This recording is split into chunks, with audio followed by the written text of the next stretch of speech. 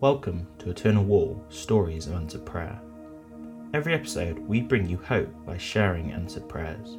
These prayers are from normal people just like you who have prayed to Jesus and experienced Him answer. Like what you hear? You'll be able to find thousands and thousands of similar stories when you visit the landmark in 2022, because every brick on Eternal Wall will link to a specific answered prayer.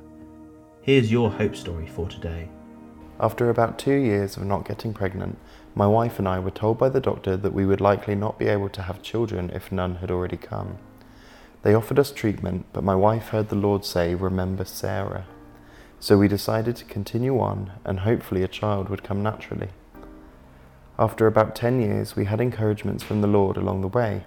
I was healed of scoliosis of the spine and a tumour. My wife was also healed of other health problems. This increased our faith. We heard from the Lord, prepare a room for a child. We also decided to adopt. This forced us to prepare a room for a new child's arrival. But throughout the adoption process, we always said we would give God the last word and believed that the Lord could also give us a natural child as well. The week before that adoption panel, we found out that my wife was pregnant. Sadly, the adoption process was ended.